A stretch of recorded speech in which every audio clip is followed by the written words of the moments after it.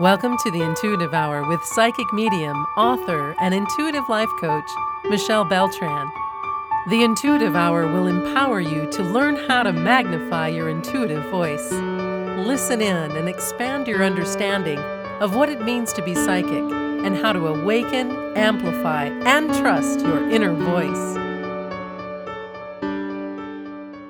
Hello, welcome everyone. This is the Intuitive Hour. Awaken your inner voice. All right, a fun episode today. The word of the day, psychometry. I'm real excited about this one. Let's begin with our topic by talking first about energy. Everything is energy. One of my favorite quotes by Einstein. He said, to be exact, everything is energy, and that's all there is to it. Match the frequency of the reality you want, and you cannot help but get that reality. It can be no other way. Again, one of my favorite quotes I wanted to start the episode today with. Understand that energy can be dense, which we as humans perceive using our 5 physical senses, sight, sound, taste, touch, smell, but it can be less dense like frequencies of light that are invisible to us, energy which is invisible to us, the tiniest of particles of matter that make up atoms, all things we don't see but are there and are formed first in energy. Energy is visible and invisible. Invisible being electricity or airflow, for example.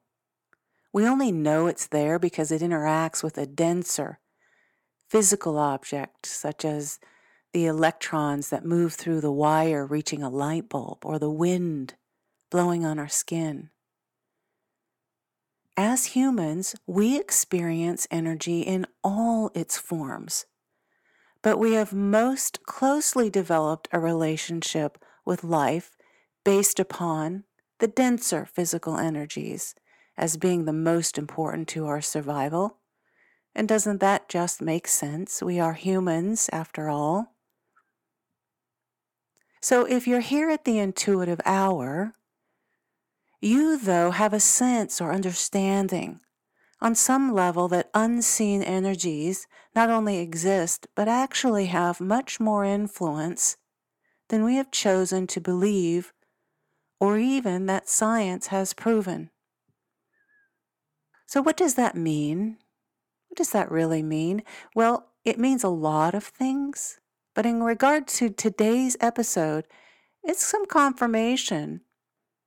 Because energy is everything, and everything holds energy, it makes perfect sense that we could hold an object in our hand and receive energy from it.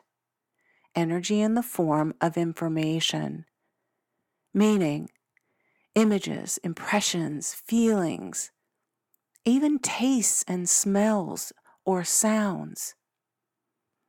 Let's talk now about psychometry as it relates to energy and what it is.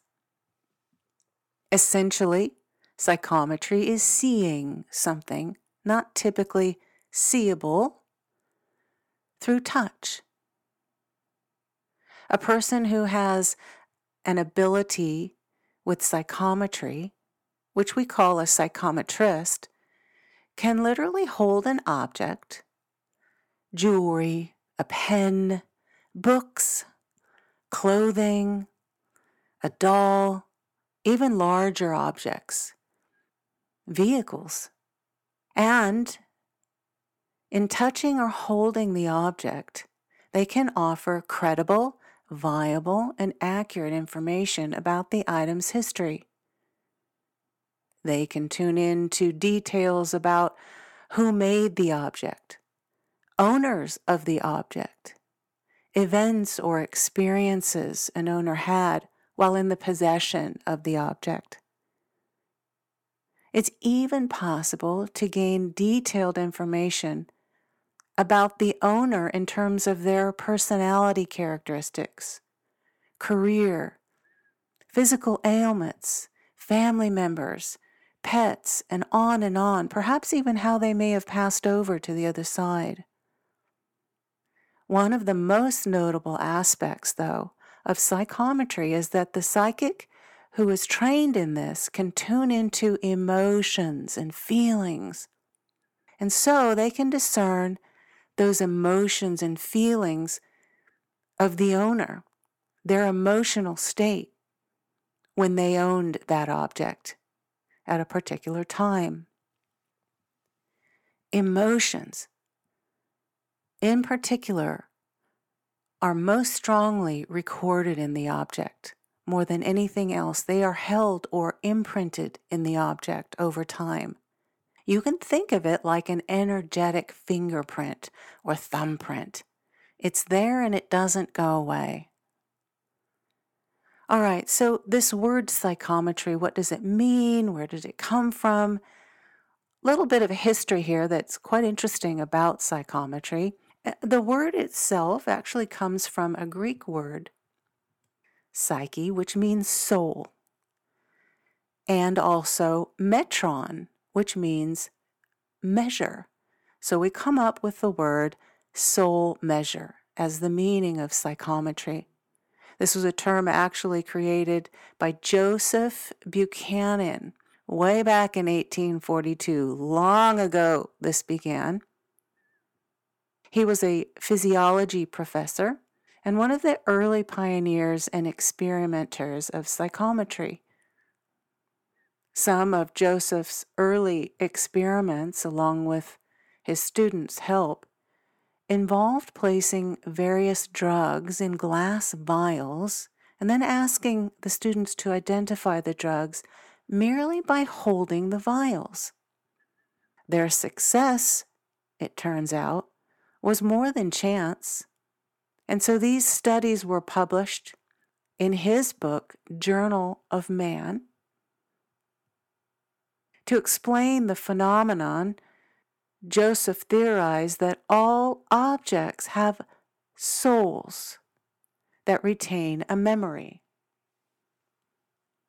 Another interesting study by an American professor of geology, William Denton, was conducted, and this particular person wanted to see if psychometry would work with his geological specimens. So in 1854 or thereabouts, he worked with several others and performed some experiments, one of which was wrapping specimens in cloth, his geological specimens from the earth, and then placed those items to his sister's forehead, Anne, and she was able to accurately describe the objects and information emanating from them through vivid mental images. This too was later published. So we see that psychometry is very much in our history. Numerous studies done. Yet another was conducted in Germany by a German doctor and researcher. Gustav Pagenstecher had one of his patients hold an object. Her name was Maria. Maria could place herself in a trance and state facts about the object's past and present. She could very accurately describe sights, sounds, smells, and other feelings about the object. So, a great deal of historical data and information around psychometry and research. One of our more current day well-known psychometrists is Noreen Rainier. She was the first psychic investigator, the first expert psychometrist to lecture at the FBI Academy in Quantico, Virginia. Her work with police detectives became well known. She has worked over 600 cases with the city and county and state agencies, to include work with 6 foreign countries. She's offered psychometry work and expertise in many investigations. Her impressive track record and uncanny success in finding missing persons is quite interesting. Noreen has written a book, A Mind for Murder, The Real-Life Files for a Psychic Investigator. I highly recommend you take a look at that. In her book, Noreen talks about her prediction of the assassination attempt of Ronald Reagan, her involvement in the Lacey Peterson case years back. If you have an interest in a psychometry reading, I highly recommend visiting Noreen's website, noreenrainier.com. If you'll visit her readings page, you'll be guided through all the steps of how to sit in session with her. All right, how does psychometry work? Well, as you might expect, there are some various theories. The most credible explanation to date, and which has received the most attention among experts in the industry, is known as Pagenstechner's vibration theory.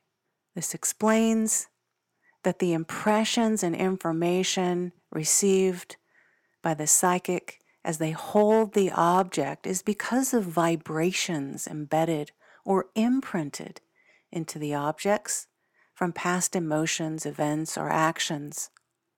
To learn more about this theory and other theories and about psychometry in detail, I highly recommend The Holographic Universe by Michael Talbot. Michael suggests that the past is not lost, but still exists in some form accessible to human perception. He also describes and explains in his book that consciousness and reality exist in a kind of hologram that contains a record of the past, present, and future. And psychometry taps into this record. Again, The Holographic Universe by Michael Talbot. Moving on to some other theories about psychometry and how it works. Some researchers think the information about an object's past is recorded in its aura. So in the same way it's believed that humans have an aura around our bodies, so too does any object. This aura contains information for the psychic then to read and access. One final theory surrounds a belief that psychometry is a unique kind of clairvoyance, meaning a psychic receives and sees mental image pictures and impressions as he or she holds the object directly from the owner of the object, though through a kind of telepathy. So in this view, the object serves more as an aid, or to assist the psychic in more deeply tuning into and focusing on the object, as they are actually really tuning into the owner. How to do a psychometry reading? Regardless where your belief lay in the theories of psychometry relating to how it works, one thing is true. It is a natural ability of the human mind to read energy from an object. With this in mind, let's talk about the steps to perform a psychometry reading. One note before we begin: antique objects or objects connected to a highly charged event or era in time can hold great energy. So as you experiment with this and begin to learn about psychometry, it may be helpful to find an item that holds this sort of old energy, antique sort of energy to it.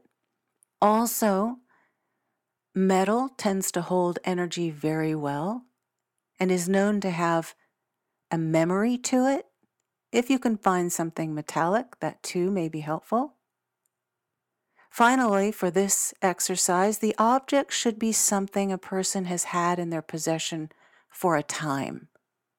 In this way, there's more of an imprint of this owner's energy. Be mindful of that. All right, step 1. If you've done any work with me here at the Intuitive Hour, before any kind of work like this, we always get ourselves in the most optimal space. We do that through first grounding, running energy, getting in the center of your head, offering your prayer, and perhaps putting up your protection rose. These are all fundamental psychic development tools. They are necessary in any work like this. If you need some reminder about how to do these things, of course, revisit those episodes here at the Intuitive Hour. They are essential first steps. We're getting ourselves in a meditative space by doing this, clearing out and cleaning out. Very essential to release busy energies and to-dos of the day. So this helps us get there. Next, of course, you want to make sure you're in a sacred space, quiet, calm, uninterrupted place where you can be very present. Third, a literal quieting of your mind, setting an intention to release all thought, and making an agreement with your left brain. You're going to come back to all those to-dos after this time. Step 4, ensuring you're in an upright, relaxed position, meeting the moment with dignity, your eyes closed. Rest your hands in your lap with your palms facing upward in a receptive position. Next, you'll hold the object. Make as much physical contact with the object as possible. Hold it with both hands. Move the position of the object in your hands and hold that for a few moments. Move the object again in both hands and hold that for a few moments. Again, make as much physical contact with the object as possible. Now, once you've held it, begin to receive the object's impressions. Let them emanate, let them come forward to you. As you receive, be an observer. Watch and report. Images, sounds, smells, tastes, feelings, they'll all come forward. Little by little, let them. As they do, state these impressions out loud for someone to record. If there's not someone there, have a recorder. No matter how vague or gentle or brief or fleeting an impression may be, state it. Omit nothing. Now, we'll ask specific questions. You've held the object for several moments. You've tuned in. You've bonded and connected with it. Then you've received the energies coming forward. Now we're going to receive information, but you're going to ask specific questions. You might ask, who owned this object? How does the owner act or feel, think? What are they doing? Is the owner of the object living or have they passed? Show me what I need to know about the owner. Any of these questions are fine, and you may create some of your own. Ask the question again out loud and let the answer come. Finally, and this is considered a step I want to include, don't judge, don't doubt, don't second guess or try to analyze your impressions. You are reporting only. As silly or strange as they may seem, state your impressions. They may not have meaning to you, but they sure might be of significance to the owner of the object. As we wind down here today, some final thoughts on psychometry and these steps. You may find that you don't experience anything the first few times you try to read an object. Stay with it. With your intention and practice, you will. And you'll find yourself get into a rhythm as the energy of the object emanates information and brings it forward to you. If you find that you're not receiving impressions, try holding the object up to your third eye and imagine an energy funnel between your third eye and the object. Hold it in that space for a few moments or as you do the reading. Like anything, you get better with practice. This ability is much like a muscle, and with work and time and practice improves and gets stronger and stronger. No exceptions. We simply need your intention in your practice. Know that as you progress, there will be a mix of correct, possibly correct, information that you may not be able to validate, and incorrect information. Until you reach a point of comfort and rhythm and expertise, you begin to see you accurately receive information you could not possibly have known.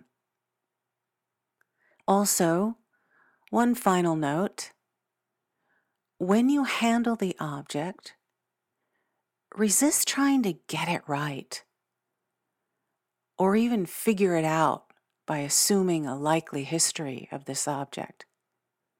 That's all left brain ego. It's not going to be helpful to you. If you feel at any point like you're analyzing or interpreting the object based upon what you think it should hold, what you think its past should be, because you think that makes sense, you want to catch yourself. Just catch yourself and go right back to being the observer and report what you see, feel, hear, and touch, and so forth. You'll find that the most odd, silly, or unlikely impressions are actually often most correct. All right, everyone, we will bring our session to a close. I hope you've enjoyed this today. It's been a fun episode to create for you.